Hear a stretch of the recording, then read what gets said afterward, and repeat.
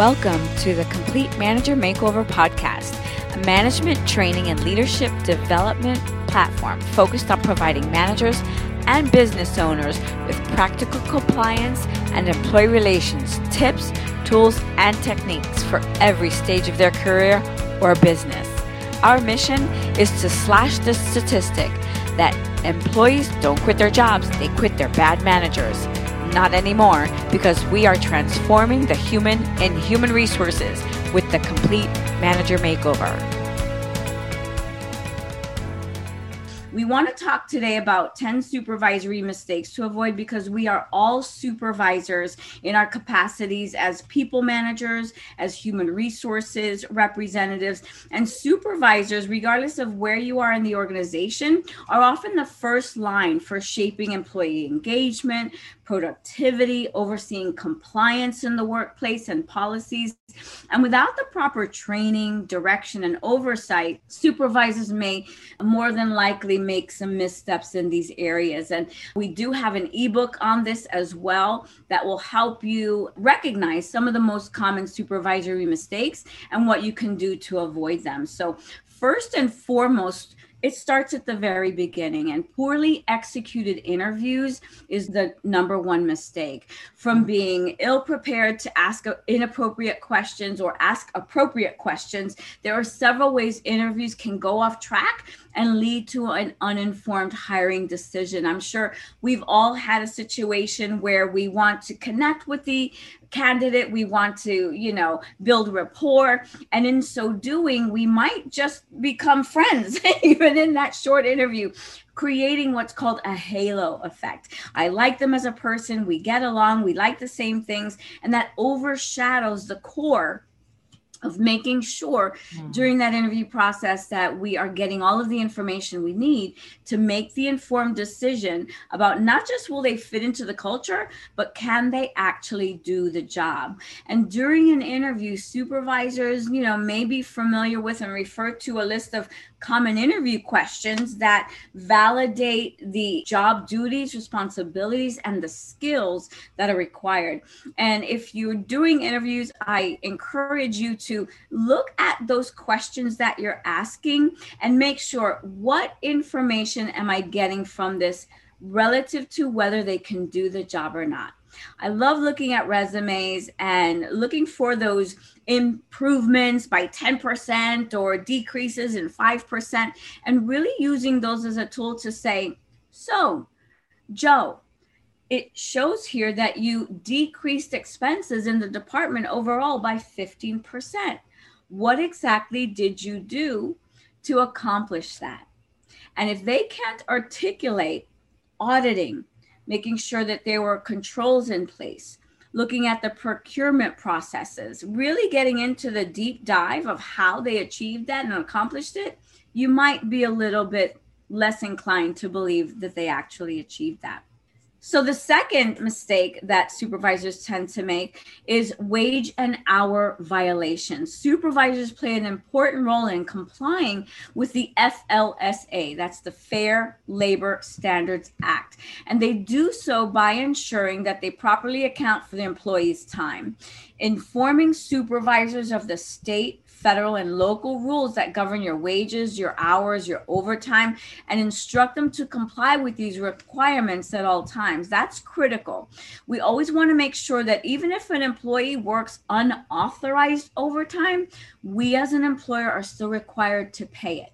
Now, what can we do with that employee? We can coach and counsel and correct the performance, but they must be paid for all time worked. Make sure that your supervisors are not encouraging employees to clock out and keep working. Make sure that if you have periods of time, particularly in the meal period, that are, if they're worked in any way by that employee, that does become compensable time. They need to be paid for that half hour or that hour if any work was done during that time. If they're completely off and they're not picking up phones, they're not reading the report that you gave them to do and what have you, then absolutely that is a valid meal period. So just keep in mind that training your supervisors in these best practices, making sure that they're signing off on employee time cards each period, conducting periodic audits to make sure that the company procedures are being followed is really important to reduce wage and hour violations. And these are just high-level overviews. We could probably take a 30-minute conversation, if not more, in each of these topics. The third one is mistake to avoid is mishandling leave or accommodation requests. Supervisors need to know not just the intricate details of handling the request, but really more when to trigger a phone call to your human resources representative or leadership. Making sure that supervisors understand leave relative to reasonable accommodations for disabilities in the workplace, religious practices or beliefs. These are procedures that are governed by federal, state, and local law, and they may require certain notices to be provided to the employee, particularly with reasonable accommodations. Not everybody gets one. There is what's called the interactive process between the employee and the employer to determine what that accommodation might be. In addition to that, maybe there's an employee who just went missing for 2 or 3 days. We have no idea. And we tend to want to say, oh, well, they've no called, no showed, without knowing whether or not that employee might be injured, might be laid up in the hospital without any way to communicate. That situation doesn't trigger a no call, no show and a separation from employment.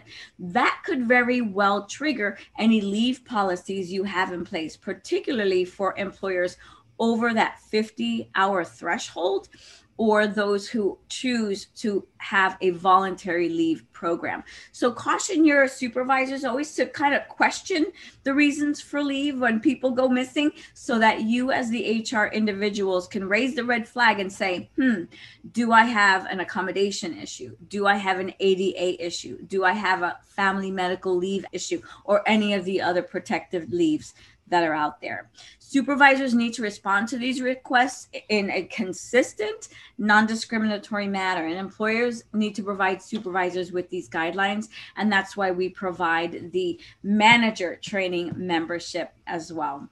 So the fourth mistake to avoid is ineffective goal setting. You know, we see this all the time where employees are onboarded, they join the organization or they join the department, and they really don't have a clear goal of what the expectations are in the workplace.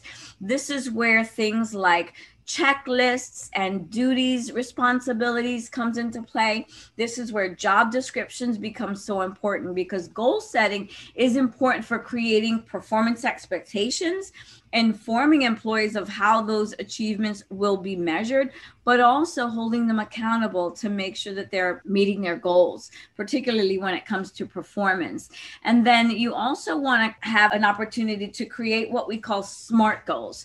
SMART goals provide the framework when setting performance goals. And you've seen different words for the different letters, but our model is specific. Make sure that the goal is very specific, not reduce expenses. A little bit kind of broad there, right? Make sure it's specific. It's measurable. How are you going to make sure that you can measure it? If I started at 2% decrease in expenses, how am I going to track that it actually improved to the 10% they've been tasked with?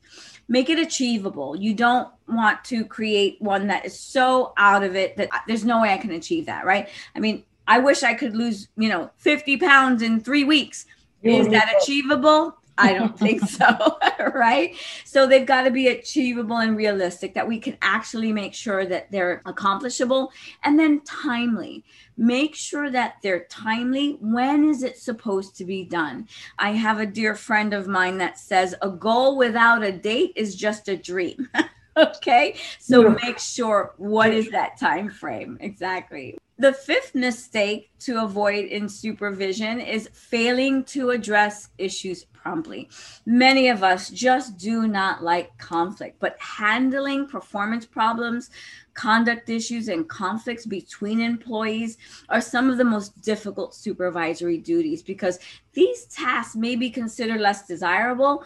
Supervisors are sometimes slow to address them because maybe they just don't have the skills and tools on what to say. Again, that's why we do what we do, to help equip supervisors and managers to have those conversations, to improve their performance, to have someone leave encouraged and motivating. And ignoring these issues often delays the action, just aggravates the problem. So the longer you wait, the more the employee sees that it's okay, that it's being condoned, that they're not being held accountable, and it creates that snowball effect and increases the problem. So make sure that you're providing supervisors with proper training and guidelines for responding to and documenting all these kinds of situations. The sixth mistake to avoid is acting inconsistently. Have you ever been at a company where you are being treated differently in terms of the enforcement of company policies, procedures?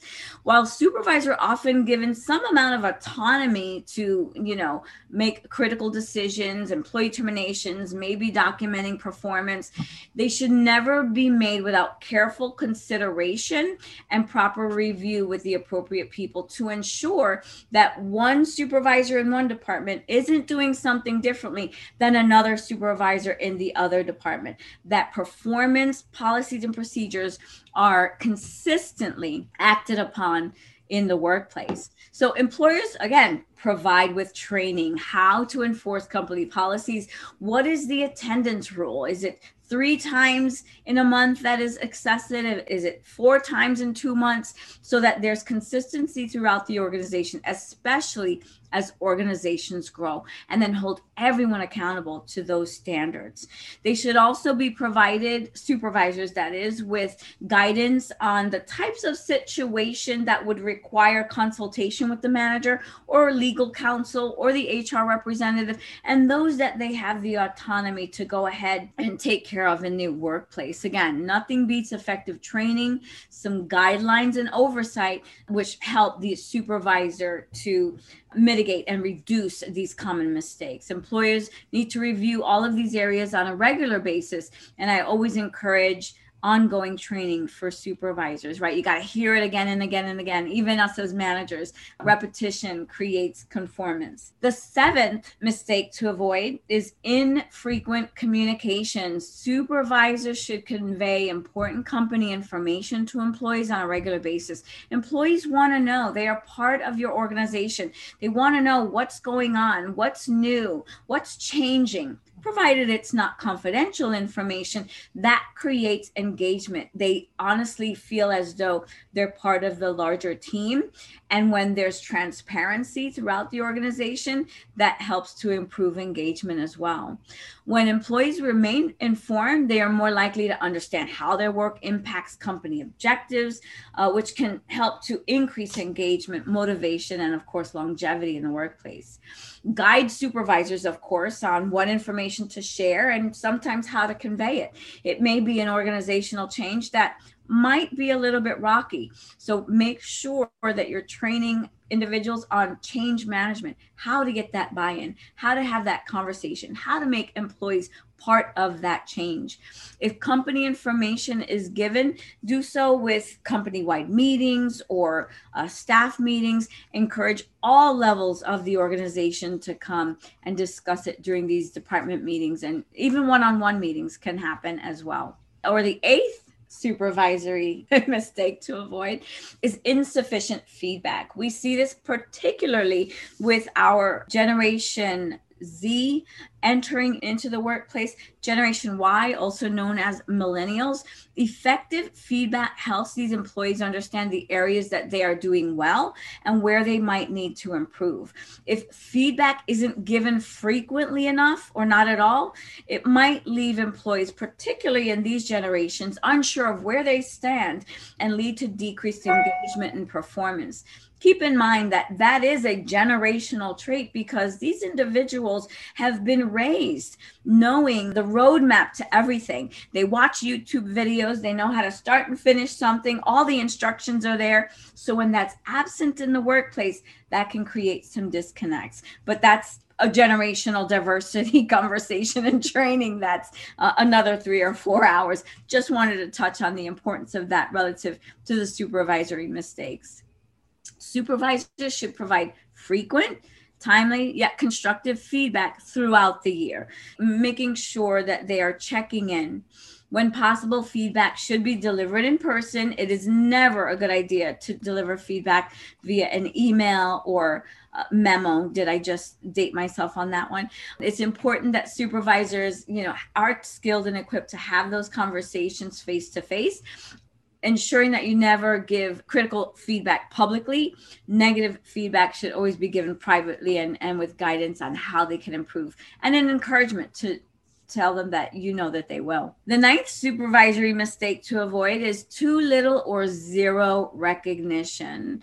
Sometimes supervisors forget the importance of recognizing and rewarding positive performance. We're often quick to correct performance issues, while we may not be as quick to recognize and reward positive performance. When employees know their efforts are appreciated, it can encourage them to continue that same hard work and continue to meet their goals and objectives, and that of the company as well. Keep in mind, recognition can be formal and informal. It doesn't always need to involve a monetary reward. We actually have an ebook in our membership that is employee engagement from A to Z, and rewarding your employees from with zero or no dollars, low cost, no cost ways. I used to do what was called the Lifesaver program at one of the organizations I worked for, and it was a simple roll of Lifesavers candy attached to a note with a pretty ribbon on it, and it said, "Thanks for being a lifesaver," and we wrote down what that was. Maybe they picked up an extra shift, worked a double, came in on their day off, whatever it was, to recognize them as the lifesaver in helping the organization. That doesn't cost much, but these days about $1. Okay. So consider public praise when it's necessary, a handwritten note recognizing an employee's accomplishment, work that they did on a project or a development opportunity. Supervisors need to consider the individual motivators and tailor those rewards and recognition accordingly. We have a document that we use for onboarding, and it'll be put in the Facebook group page. So get in there. We'll definitely put it on the public page and the exclusive page that actually gives you what's your favorite sports team, what's your favorite color, what are your favorite places to shop, and things of that nature, so that when you've got to give recognition to that particular employee, you can take a look at that and get them something that's really very personal to them. In addition to that, many of your payroll systems or HRIS systems might be able to have some of these custom fields so that you can completely automate that during the onboarding process. And finally, the 10th supervisory mistake to avoid is neglecting training and development. That's what this conversation's been all about. Mm-hmm. Training can give employees and your supervisors the skills that they need to succeed in their job and provide development opportunities so that they are actually feeling engaged with the organization, knowing that their growth is happening within the organization. Both are important components of employee satisfaction, engagement, and success. And again, we encourage you to get involved on the supervisory level with the Complete Manager Makeover. To find out about our workshops, you can certainly link up to us on our pages, thecompletemanagermakeover.com, where you can learn some more regarding all of the different training that we offer to supervisors and managers. And supervisors should work to continually train and develop their staff so that they can move up in the organization, creating some succession planning along the way. It's been my pleasure to provide this content to you today on the 10 supervisory mistakes to avoid. Well, that's our show today. Thanks for listening to the Complete Manager Makeover. I'm Lisa Perez. If you enjoyed our show and want to know more about our community or training resources, search for us on the web, Instagram, Facebook or LinkedIn at The Complete Manager Makeover, where I invite you to become part of our community. Please leave us a review and share our movement to transform the human in human resources with The Complete Manager Makeover.